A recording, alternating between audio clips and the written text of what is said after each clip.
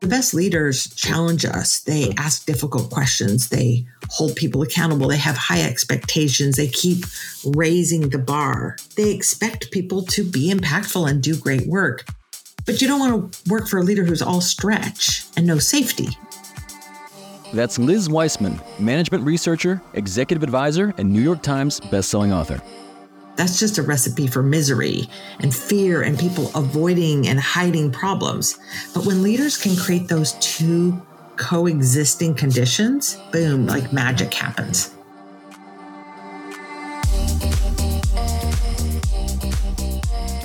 I'm Michael Mogul, founder and CEO of Crisp, the nation's #1 law firm growth company. I've built my business through practice, not theory. Crisp started with just $500 to my name and has grown to over 8 figures in revenue over the last few years, earning a spot on the Inc. 500 list of the fastest growing private companies in America. Our approach has been to take everything we've learned about generating massive growth within our own organization and help the country's most ambitious and committed law firm owners do the same for theirs. In each episode of this podcast, I sit down with innovative market leaders from the legal industry and beyond to learn from those who thrive in the face of adversity, challenge the status quo, and define what it means to be a true game changer. Today, we're revisiting one of our most popular episodes from the podcast where I sat down with Liz Wiseman to discuss what differentiates normal contributors from the most impactful team players, how to create a culture that empowers team members to drive meaningful results, and why the most effective leaders combat empathy with accountability.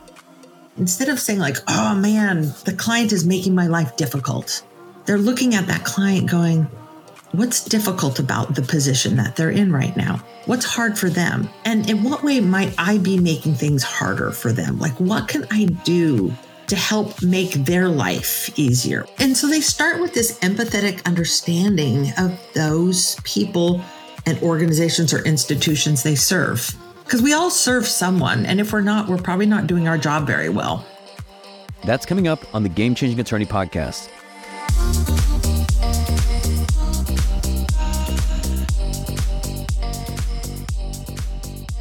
Before we begin today's episode, I want to remind you that we aren't beholden to any sponsors or run any ads on this podcast. This allows us to present all of our episodes raw and unfiltered. I'm not going to push any made-to-order meal services on you or try to save you any money on your car insurance. That being said, I have one small request. If you receive any value from this podcast, please give it a 5-star review. Pay the fee so we can keep this podcast free. Liz Wiseman is a renowned researcher and executive advisor. In addition to acting as the CEO of the Wiseman Group, whose clients include Apple, Google, Tesla, and Twitter, she's also the best-selling author of Impact Players: How to Take the Lead, Play Bigger, and Multiply Your Impact. I began our conversation by asking Liz what motivated her to write her book. Here's the thing I've learned. I've been studying some of the best leaders and some of the worst leaders for well over a decade. And here's the thing I've learned is that people are wired for contribution. And when people work for leaders who underutilize them, they describe the experience not as like, oh, it's a good gig, they don't expect much from me. They describe it as frustrating and exhausting to undercontribute. Knowing, like coming into work, knowing you have more knowledge and talent and insight than your boss uses or sees or more than your job requires. Like just kind of phoning it in is miserable for people. And this is true whether you work in law or you're an accountant or a software developer or work on a manufacturing line. But when people describe working for leaders who deeply utilize their capability, who give them hard things to do, who challenge them, who stretch them, they describe that experience as, okay, honestly, just a little bit exhausting because, you're giving so much, but totally exhilarating. Like that feel when you have like a great workout and you're kind of tired. Like, oh, that was hard. It was me getting off the Peloton the other day. I'm like, whoa, that was hard, but I feel great. And that really, I think, was my real purpose in writing this book is how do you create a work experience where people can be valuable and feel that exhilaration of contributing everything you have and growing while you're doing it. So I guess that's my agenda. And how do you define an impact player? Well, an impact player, the metaphor comes out of the sports world. The sports world has people that we call impact players that They're standout contributors. They're talented. They're talented athletes. They make plays. They get things done. They're the kind of people you turn to in a clutch. Like they're the people who get put out on the field when the stakes are high, when the team is behind, when you need to secure the win or, execute the play. So they make an important contribution to the team, but they also make the entire team better. They're people who raise the level of play for the whole team. And, I started this research with this assumption that, this is not limited to sports, that the work world has impact players. If you ask any manager, like, who are the impact players on your team? Oh, they'll tell you. Those names come to mind very quickly for most managers. They haven't always known why.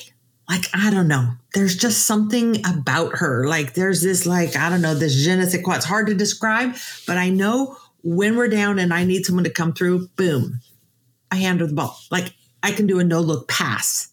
She's going to catch it. She's going to drive it through. And so I wanted to know why. What makes them different? What makes them tick? How do they think? And what do they do differently that ends up in some ways seeming small, but creates big differentials in the impact they have? And from my understanding, just to give people some context, that those that are listening, so your research on this was incredibly comprehensive. Like, if you could speak to just the process that you underwent in order to discover some of the findings we'll talk about. Oh my gosh, Michael, you know what? Like, if there's a way to suck up to me as a human being, it's pretty simple. It's like my favorite cookies, or just tell me the research was comprehensive. Like, it really, thank you, because I really tried to do really comprehensive research. Because I think there's so many management books out there that are like ideas people just make up. And it sounds good, but we really tried to do very thorough research. And, the nature of that was that we went out and talked to 170 managers and asked them to identify someone who was an impact player and then someone who was what I called an ordinary contributor. Not like average or barely getting done, but a rock solid contributor. And so I'm trying to figure out what are the differences between rock solid contributors, people who are good hires, good attorneys, good members of a team, versus those that are driving huge portions of the business, the people who are winning the most difficult or critical cases in your world. And then I also asked the managers to compare an impact player with someone who was under contributing. And for me, this was the most fascinating part of the research. It wasn't like, oh, tell me about a high performer and a low performer. Like, someone who can't find their way out of a paper bag kind of low performer. An under contributor was someone who is smart, hardworking, and capable, talented. Could have been top of their class in school. But yet, strangely, they're under contributing. They're missing the mark. It's like they're enigmatic. Like somehow something's not firing right. The book is mostly about the difference between the ordinary contributor and the impact player. And you say that there's really three different categories, right? Because there's one in the middle too, right? There's like the high impact players, there's the under contributors, and then there's the typical contributors, right? But you mentioned all three are actually smart and talented. Yeah, and that's what I think what we tried to do in this research is hold those variables constant. So I didn't want to don't tell me about the difference between someone who's really smart and someone who can't think. I want to know, in a room full of equally smart, talented, hardworking people, why are some people completely off base? Other people are like turning a crank, going through the motions, and then other people are hitting it out of the park and making a huge difference. They're like business builders. They're game changers. Like, that's what I want to know, with those other variables held constant. And when it came to the value that these individuals deliver, what I found interesting is you mentioned that impact players are 3 times, like they deliver 3 times as much value as your typical contributor and 10 times as much value as those that are under contributing.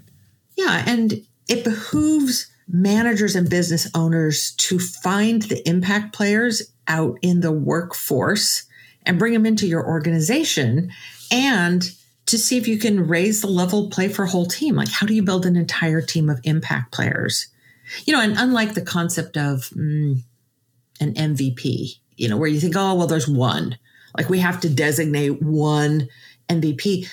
It's actually possible to build an entire team that is thinking and working this way. So that was the quest I went on, which is like, how much of this is learnable and how do you spread it across a firm? You found really, I think, 5 key differentiators just between impact players and contributors. And I'm sure we could do a podcast on every single one. But if you could just briefly mention the 5 and what those differentiators were. Yeah, so you've given me a challenge. It's the briefly part of this because each one of these is fascinating, I think, to unpack. But there are 5 differentiators, but they really stem from how people respond to 5 types of situations. What we found fundamentally is that the ordinary contributors, they're stellar. They do their job. They take responsibility. They follow direction. They're focused. They carry their weight on teams. They're stellar in ordinary times. But when situations are fraught with uncertainty, a little bit of chaos, things outside of their control, like what we might call is like the VUCA world that we're in, the ordinary contributor falls short and their way of thinking falls short. And these are the 5 situations that really differentiate the impact players. The first is how they deal with messy problems, like problems that sit in no man's land. Like it's not this person's job or that person's, it's not this department, or it's just kind of, it's important, but no one is tasked with it. You know, the ordinary contributor does their job and their piece of it, whereas the impact player figures out the job that needs to get done and they go there. So they have a little healthy disregard for the job description. Not like shirking my job, but like, you know what? My job description is like base camp. It's kind of like what I do and where I hang out so that I can be in the right places when there's an emergency up mountain or an opportunity. Like this is where I move from to where there's something important. The second difference is how they deal with unclear roles, where like, okay, we're collaborating, but we're not sure like who's really the boss of this meeting or this case or this project. Like that's getting fuzzier and fuzzier in a very collaborative world. And in this world, what the ordinary contributor does is they wait for direction. Like, okay, I need someone to tell me I'm in charge. Like appoint me as the project manager, clarify roles. They're willing leaders, but they're waiting. And the impact players, they just step into that void and they step up and they lead. But the secret to the way they lead isn't that they aren't perpetual leaders. Like, oh, I'm the boss because I have to be the boss. Like I'm always the boss. I'm most comfortable when I'm in charge all the time. They step up and they lead in those kind of ambiguous situations. But when their job is done, they as gracefully step back and follow others. You know, it's a very fluid way of leading, and it's what creates agility inside of organizations and diffuses burnout. The third is how they deal with unforeseen obstacles. You know, the ordinary contributor is great at getting something off the ground, but when something gets like messy and a big obstacle drops in a way, they tend to escalate those issues. They pass them upward and quickly, like sounding the alarm, whereas the impact player, they just hold ownership. They finish stronger. And it's not that they like throw their bodies on it and like, I'm going to drag this thing across the finish line heroically and then collapse in exhaustion. They just stay in charge and then they rally resources. So in simplistic terms, it's instead of passing it up to the partner and saying, okay, we've got a problem here. It's I'm on it, but now let me get the partner working for me to help resolve this issue. The fourth is what they do when things are like in motion and moving and like, okay, we started with this objective, but somehow the project's changed. The situation has changed. And the ordinary contributor tends to like think linearly, like I'm going to stay with it. Whereas the impact player is adapting. I think the simplest way I can express the difference is they're the kind of people who finish a day of work, go to sleep, wake up the next morning with the assumption that while they were sleeping, something changed. The world changed. And so rather than just pick up where they left off and keep going, it's like, okay, what's different? How do I need to adapt and change? So they're extremely adaptive. And the last is how they deal with just unrelenting demands where there's too much work for anyone to do. The ordinary contributor tends to seek help and end up adding to the burden that their leaders, the partners, the owners of the enterprise already feel. And the impact players are people who just make work light for everyone. And they make hard, heavy work just feel lighter. And I want to delve into each of these in the sense from just the perspective of a team member and then also from a leader in terms of how leaders can coach their team members to adopt these types of mindsets and behaviors. And early on in the book, I know you include a chapter on how team members can really grow and make progress in their careers by making themselves useful. And you specifically mentioned a few habits which involve like understanding the goals, letting go of titles, and getting on the agenda. If you could even elaborate on those three. So this is the first practice, which is not to just do your job, but to do the job that needs to be done. And that phrase, make yourself useful, really comes from an early experience I had where, I was working at Oracle and I had a job I wanted. I wanted to be like tasked with developing management training for the company. And as I was making my case to the vice president who was going to hire me into this group, he's like, that's great, Liz, but your boss has a different problem. She's got to figure out how to get 2,000 new hires up to speed in Oracle technology in the next year. What would be great is if you could help us solve that problem. Well, that wasn't the problem I was interested in. That wasn't me. Like, I wanted to teach leadership, and now this VP is asking me to like go teach programming to a bunch of nerds. I'm like, not my jam, not my gig. He doesn't get me. And then I'm like, wait a minute. I don't get him. Like what he's saying is, Liz, make yourself useful. Like look around you and see what's happening, see what's important, and do that. What he was describing for me was the agenda. Like in every company, there's an agenda. And I found, and maybe it's because I've been in the corporate world a long time, that the agendas are rarely served to you on a platter. Like, oh, here's our top priorities. Like they're changing constantly. And every boss or partner has a set of priorities, and the best contributors figure that out. Like, here's the real agenda. And by agenda, I don't mean that person has an agenda, like a knife behind their back and they're going to stab you. I mean an agenda of what's important to them, the business agenda. And the impact players, they sense it out. It's like a heat-seeking missile that says an agenda is where there's heat. Like what's hot? What are people fired up about? And they find that, and then they go to work on that agenda. And they work with what I call upward empathy, meaning instead of looking, and this comes from someone who spent a decade trying to teach leaders how to be more empathetic to the realities of people who work for them, the best contributors are empathetic as well. They're looking at the people that they serve, their clients, the partners of a firm, or just like the concept of due process or law, like legal ideals, or and they look at those people trying to accomplish it. And they, instead of saying oh man, the client is making my life difficult, they're looking at that client going, what's difficult about the position that they're in right now? What's hard for them? And in what way might I be making things harder for them? Like, what can I do to help make their life easier? What can I do for my partner to make her life easier, rather than say, man, she's making my life difficult? And so they start with this empathetic understanding of those people and organizations or institutions they serve. Because we all serve someone. And if we're not, we're probably not doing our job very well. And from the perspective of a leader, what's something that they can do to coach their team members to not only help identify, but also just do the job that's needed? I mean, outside of explicitly sharing the agenda. Well, I think sharing the agenda is the big one. Let me describe a moment. And this is a phone call I got from my daughter's sister-in-law, Tiffany. Tiffany is young, talented. She's a graphic designer, and she was leading a creative part of an advertising agency. And Tiffany was reading the book, Impact Players, and she got to this part about agenda and do you know your boss's agenda?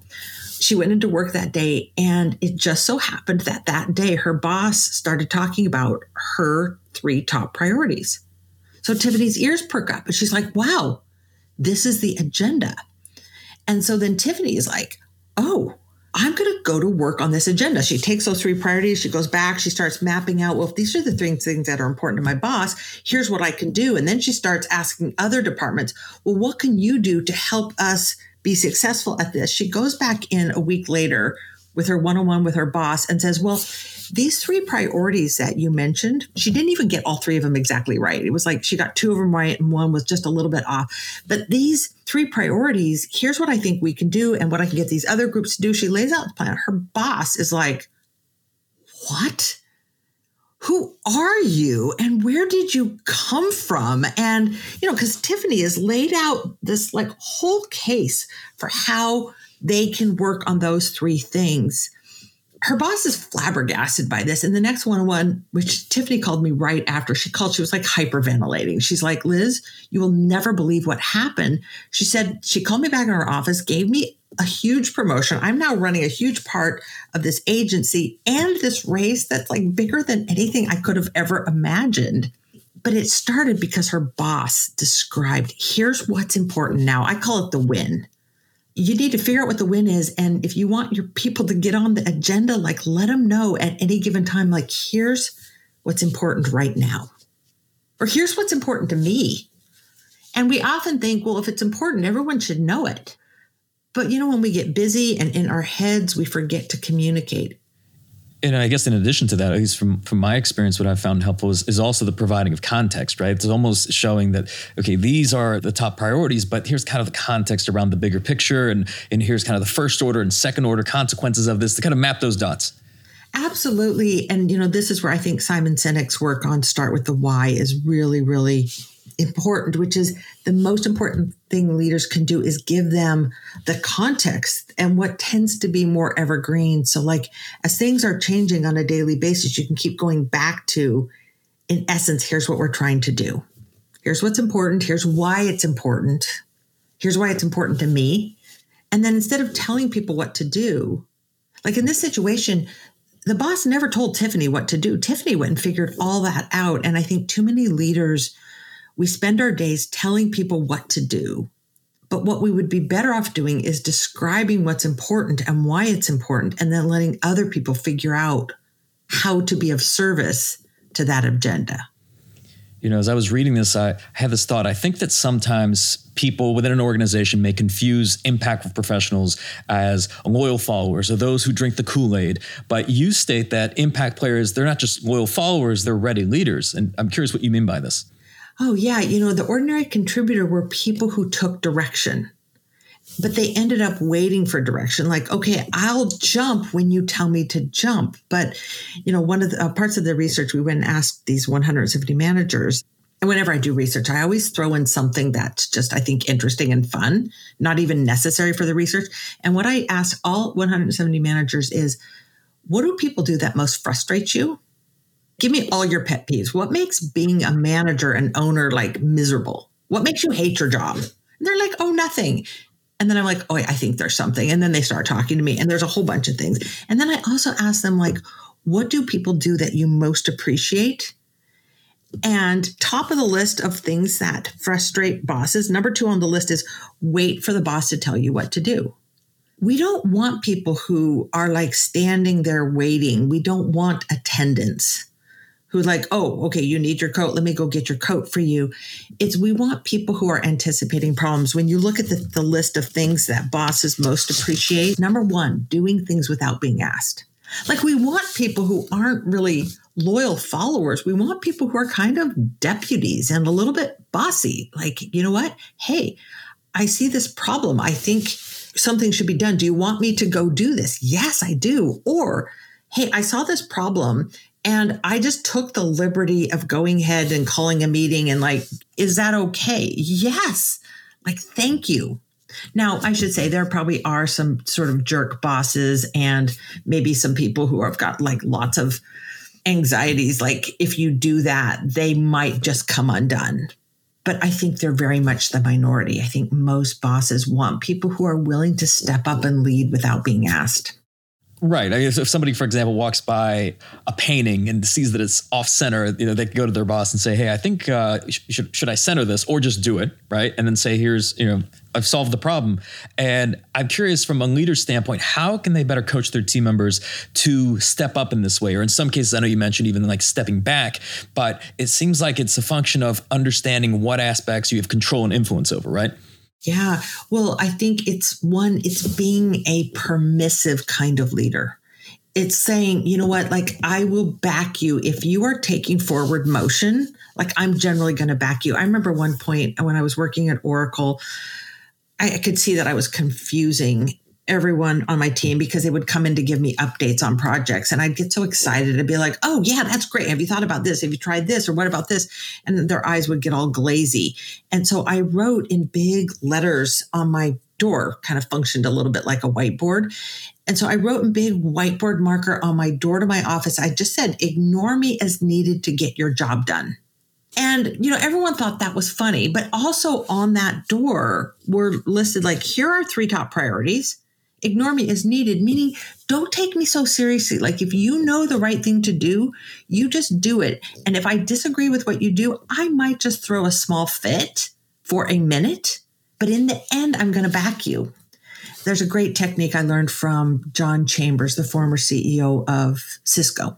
When John was hiring his first vice president into the company, a man named Doug, who's going to run customer service, he said to Doug, when it comes to this part of the business, you get 51% of the vote and you get 100% of the accountability, which I love because what he's saying is, Doug, you are in charge, not me. And see, we forget that people look to us as leaders and owners and assume we want to be in charge and that we are in charge. And when problems arise, they should give them to us. But what we have to do is say, no, I'm going to create owners out of other people. And you may not be able to create equity ownership in your firm, but what you can do is you can give people ownership of a project or their world, which is like, you are the leader of this, not me. Meaning, you know what, ignore me as needed to get the job done. Step up and lead, don't wait. And so there's so many things that we need to do to permit people to work in the way that we want them to work and that really they want to work. Impact players take ownership and step up to the challenge when called upon. But what role does mindset play in approaching external and often uncontrollable obstacles? Theodore Rubin, who was a psychotherapist, who said, the problem isn't having problems. The problem is thinking otherwise and thinking that having problems is the problem. So I didn't say that quite as well as I think he said it, but what that means is like, having problems inside an organization is not a problem. It's the norm. And it only becomes a problem when you think that it's a problem. So like if you come to work every day and go, you know what, there will be problems. There's going to be adversity. There's going to be hardship. Life is full of difficulty. Like my job is to just handle that thoughtfully and gracefully and effectively. And it's the people who go in with a contingency plan for life and for work or for, imagine in the legal world, a case, which is like, oh no, there will be surprises. There will be unfortunate turns. Like they're going to happen. So when they happen, I don't panic and I don't hide. I'm just like, oh, there it is. I've been waiting for you. And I'm waiting for you with a plan. One of my favorite examples of this, Michael, was reading about Dr. Kevin Menace in Las Vegas. And so I think a lot of people are familiar with this great tragedy that happened on the Las Vegas Strip a few years ago. I think it was October 2017, where for reasons still unknown, a gunman opened fire on an outdoor concert. And it was the largest mass casualty incident in the United States. There were 600 and something people like wounded. 470 of those people, were with gunshot wounds. And all the minor wounds were taken to other hospitals, but the 250 most significant gunshot wounds, people whose lives were hanging in the balance, arrived at Sunrise Hospital in Las Vegas. And, just imagine, I know people listening to this are attorneys. I want you to imagine that you're the physician on staff that night at 10 o'clock. Like, what do you do when 200 critically wounded, on the verge of death individuals arrive in the ER bay? Like, what do you do? Well, like most people would have been completely overwhelmed and everyone would have understood, like, okay, you're not, an ER bay is set up for 5 critically wounded people at a time. But Dr. Kevin Menace, he'd been thinking about this for a long time. He's like, man, I work in Las Vegas. This is a logical target. Like, what if the unthinkable happened someday? What if there was a mass casualty incident? And what if we had like a disproportionate number of those arrive? We're the closest hospital to the Strip. Like, what would we do if we were dealing with hundreds of people, not a couple people? And so when that call came and that unthinkable moment actually happened, he was ready. He'd been thinking it all through, like, okay, what do we do? We can't tag patients with, they normally say, okay, this is like a code red patient versus a code yellow versus a code green, red being on the verge of expiring. He's like, we don't have time for that. And he had already thought, you know what, you would tag rooms. You would say, here's the red room where we put the most critically wounded patients, where we have the right medicines and equipment and physicians in those rooms. And this is how we would move them through. And what do we do when we run out of radiologists and we don't have enough time to send to you know what, I'm going to bring that radiologist down to the x-ray room to read that image. So and what do we do about this? And what do we do about that? And, within minutes, he's like, got the administrator of the hospital calling on the speaker, like, you know what, call all doctors at home, get every available physician on staff, clear out the OR, clear the room, clear the hallways. And then one of my favorites was like, anyone who's physically capable of pushing a gurney, report to the ambulance bay. And he's like, if you can push a gurney, you can save a life. And he's thought this through because he's anticipating this problem. And that's the mentality of the impact players, to say problems are normal and my job is to be prepared for them when they arise. Staging dry run scenarios among team members is an effective method to address potential challenges before any true threat arises. I asked Liz to elaborate on how leaders can prepare for worst case scenarios. To do what's important here is to normalize problems. Because what happens is when leaders are like, no, there will be no problems, like failure is not an option. What do people do when they encounter situations where something has gone wrong? Well, you hide it or you blame others. The best leaders normalize that problem so that it surfaces immediately. One of my favorite executives, Rob Enslin, he was formerly at SAP, now runs Google Cloud. He's this amazing sales leader, like who delivers pipeline every time, like hits his numbers. And part of how he does it is he's so open, so approachable that sales staff, sales manager, sales leaders confess around him like, oh, you know what? We've got this deal in jeopardy. Like he gets no surprises at the end of the quarter, which is like, we just lost an important deal, because people are open, and he creates this safety that allows people to think like, okay, well, what do we do? What are our options? Is there a way that we can save that? Is there a way that we can prove value? And basically he creates an environment where it's normal to have problems and people are at their sharpest thinking them through. So, for you doing that, you're normalizing that with your team. Like, oh yeah, these things are going to happen. It could be about, bring a problem to the team and we're going to talk it through. And like dissociating, like, hey, when something goes wrong, it's everybody's job to jump in. But anything that you can do as a leader to allow people to act calmly when the problem comes. Like, oh, I've rehearsed for this. We did that in the staff meeting. And crazy Michael made us do that over Slack. It's about mental rehearsal so we're calm in the moment. Yeah, it's a constant state of readiness. And on this note, I know like some people may view like asking for help or even admitting mistakes as a sign of weakness. You argue that impact players, they tend to be some of the most coachable players. Like they're constantly leveling up, they're asking for help, they're in a way, to an extent, I guess, self-managing and raising the bar for the team. Could you elaborate on some of the habits that impact players employs in regards to asking for help?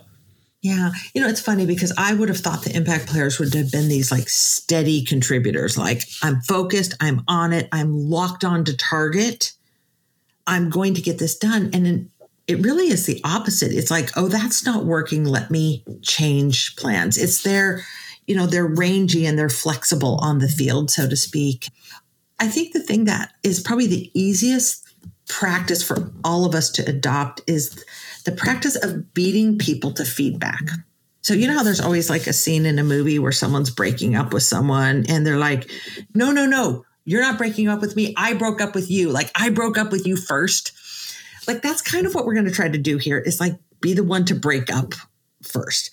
Ask for feedback before someone has a chance to give it to you. Like be the one to ask first, because no one really likes to get feedback. People say, oh, I love feedback. People people don't really love feedback. Most are like, I love praise, actually. I don't love feedback.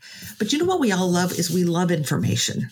And people don't like to give feedback either. Like most managers, even they're good at and they're trained at it, because it feels like we're judging someone like, oh, Michael, I'm having to tell you like, you're not good at this or you didn't do that well. It never feels good. So it's reframing it from feedback to guidance and information, which is instead of asking for feedback on how I'm doing, like instead of saying, Michael, give me some feedback on how I did, it's, could you give me some guidance so that I can do that better? It's looking at guidance as just information we need, like a guidance system in a missile to help us calibrate. Like, am I hitting the target? You know, because impact is a function of energy and thrust, but it's also a function of the vector. Did we get the vector right? So it's like, give me information to help me not improve myself, help me improve my work. Like when I started to think of feedback as guidance I needed to make my work better, I became much better at receiving it, much better at asking for it, and honestly, much better at giving it.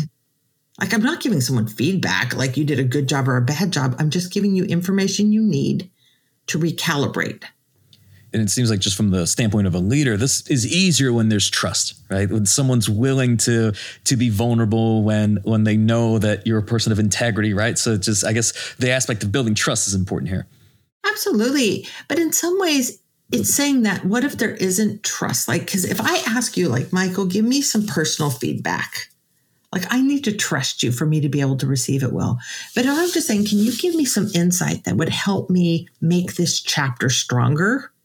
It's depersonalizing it to the point where it's just easier to give and easier to receive. It's a process that builds trust rather than requires trust as a prerequisite.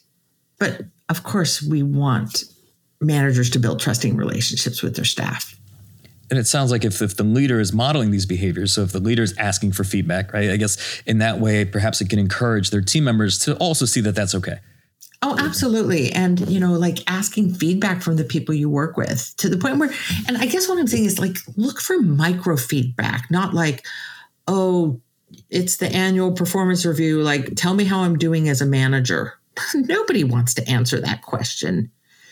But you could ask the question of what guidance could I give you that would help you do a better job on this? What's one thing you need from me that would allow you to like play bigger? Or it's modeling like a fluid form of leadership. If you want people to step up and lead, but also be able to step back and follow others, you know, show what that looks like. Follow maybe a more junior partner. Like let your team see you ceding leadership to somebody else and saying, oh no, I don't have to always be the boss. I'm going to follow this person who's more junior than me, and I'm going to support her in this project. And was the fifth, I think, differentiator when you talk about just impact players is that they all make work lighter. And I think we all have an idea as to what this means because these are the people that we can all identify them. When someone says, hey, they make work lighter, they make things easier, they kind of, I'm curious though as to like how you define this. And more importantly, I guess, how leaders can foster people to approach situations like this. Well, you know, my guess is some of you are thinking about, oh, the people who make work lighter, those are the people who are the helpers, like people who take work off my load or say, hey, Michael, is there anything I can do? You don't need to do that. I'll do that for you. And that's one of the ways, but that's not really the main way. It's not about people who absorb other people's work. It's people who are easy to work with. They're people who don't create attacks. You know how we all know about like the brilliant person who like does great work, but working with them is painful. Maybe they're a brilliant jerk, but maybe they're just like, oh goodness, like they're going to do good work, but I'm going to have to listen to like a rant for an hour before they'll do that work. Or, oh, their work is accurate, but you know, they're going to send me a 20-page epistle that really could have been 20 bullet points.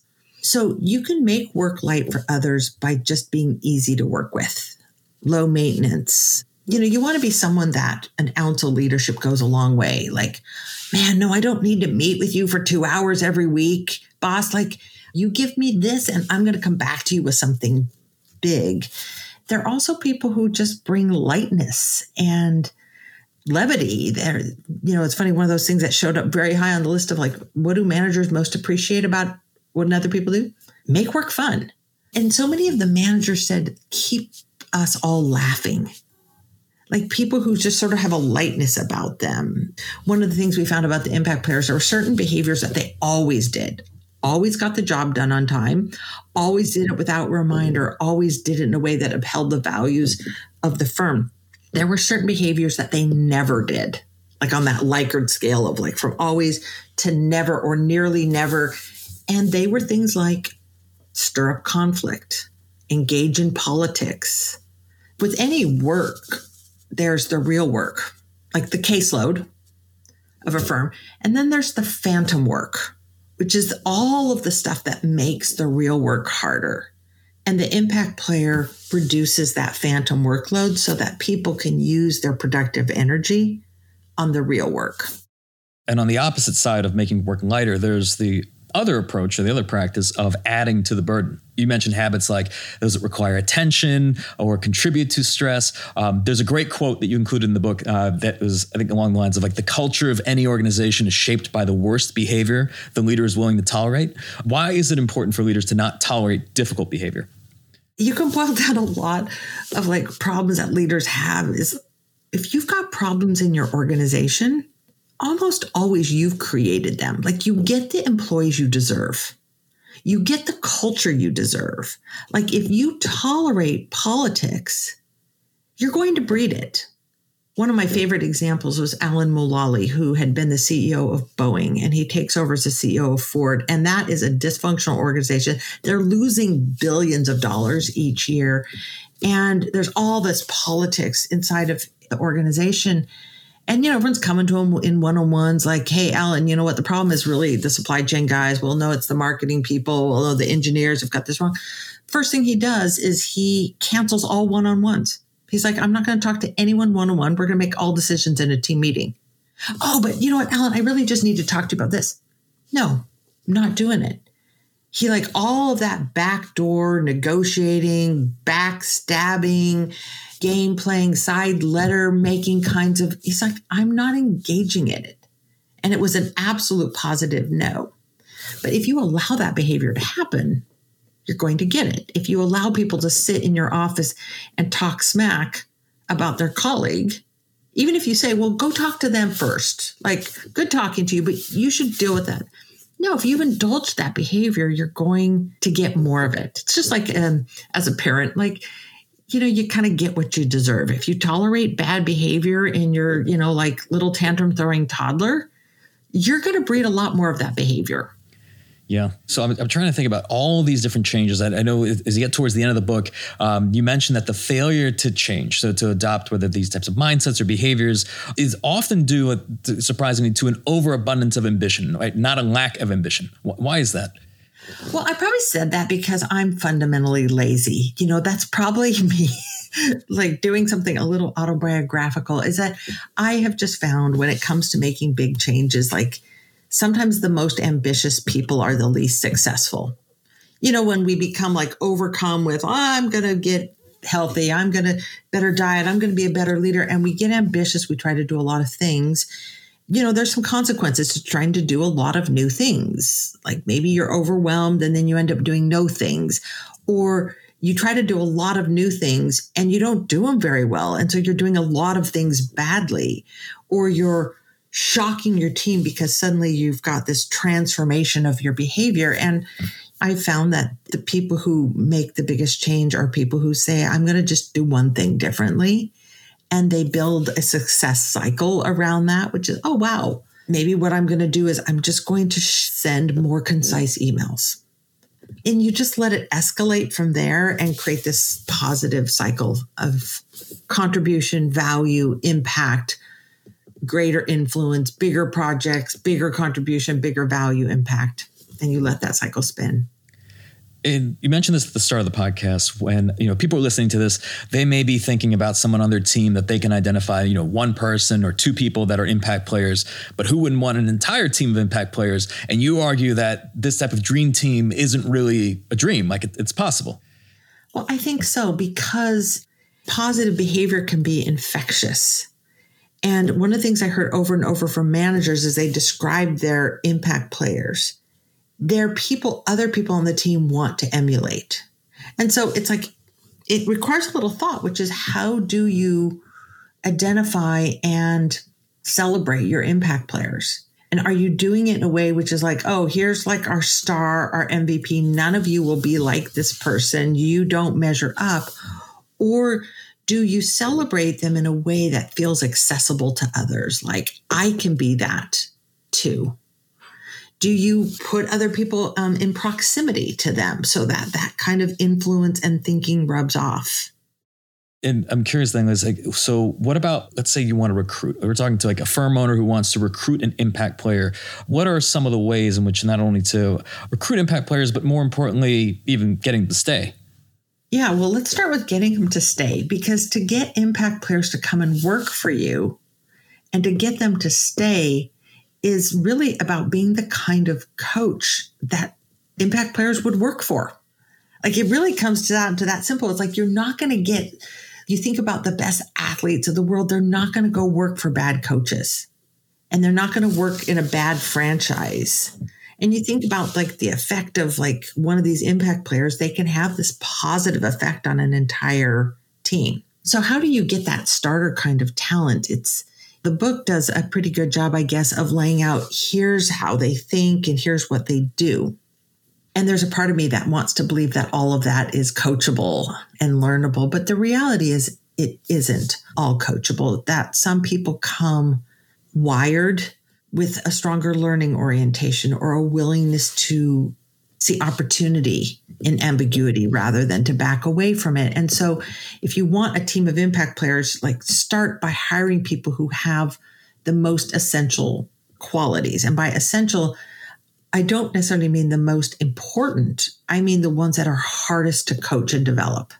Part of the research I did was we tried to kind of go the extra mile on the research and look at of the sort of anatomy of this model of working, which parts are the least coachable. And I outline them in the book, but there are things like a sense of internal locus of control. Like, do I wake up believing that the world is acting upon me, or do I believe I can act upon the world? Like, oh no, I'm sort of in control of the things in my life. A sense of agency, like, do I have choice and range of motion?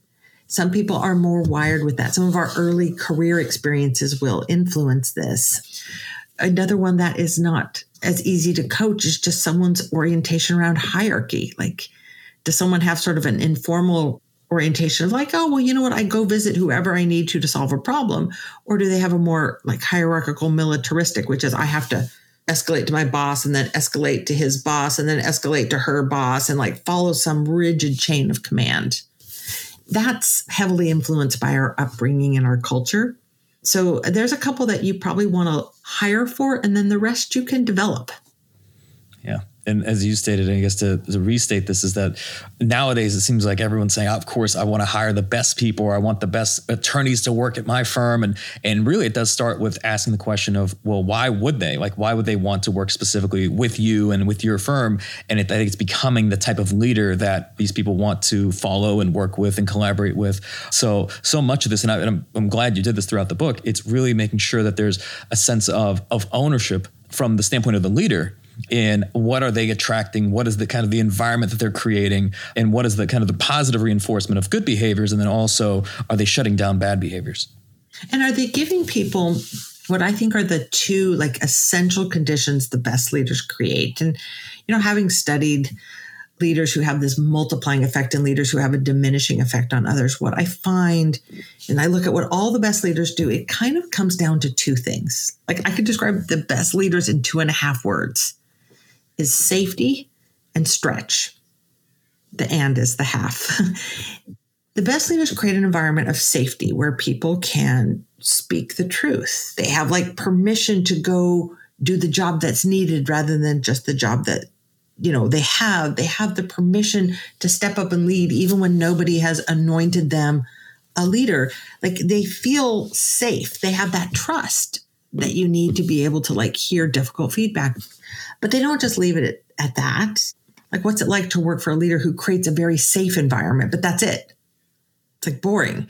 They also create an environment where people are stretched, where they're challenged, where they're held accountable. It's like John Chambers, like you have 51% of the vote and 100% of the accountability. I think I like this so much because it really captures both safety and stretch. 51% of the vote is like, dude, I'm going to back you. Like if we disagree, you're the boss in this part of the business, not the whole thing, but the stretches, and you get 100% of the accountability. You know, the best leaders challenge us. They ask difficult questions. They hold people accountable. They have high expectations. They keep raising the bar.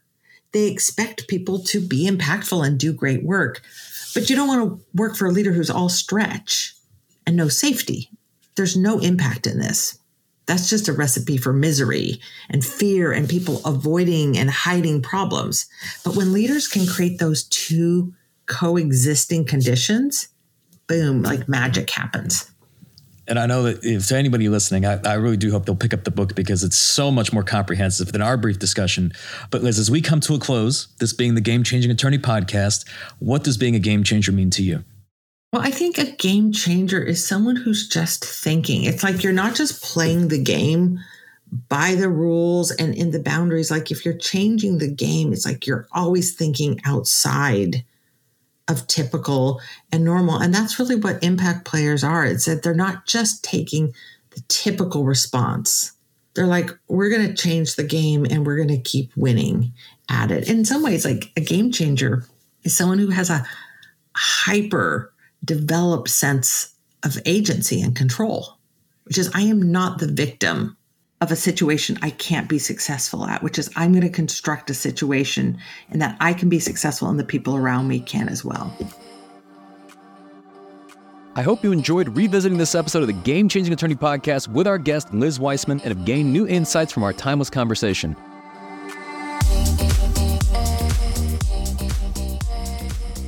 If you found this episode valuable, here are 3 free ways that I can help you grow your law firm. Number 1, download the first chapter of my book absolutely free at GameChangingAttorney.com. Number 2, you can shoot me a text at 404-531-7691 and I'll answer any question that you've got for me. And finally, number 3, if you can leave this podcast a 5-star review, it'll help us gain access to more influential thought leaders and bring their lessons learned here to you. For more information on our interview with Liz Wiseman, see the show notes for this episode in your podcast app or visit legalpodcast.com.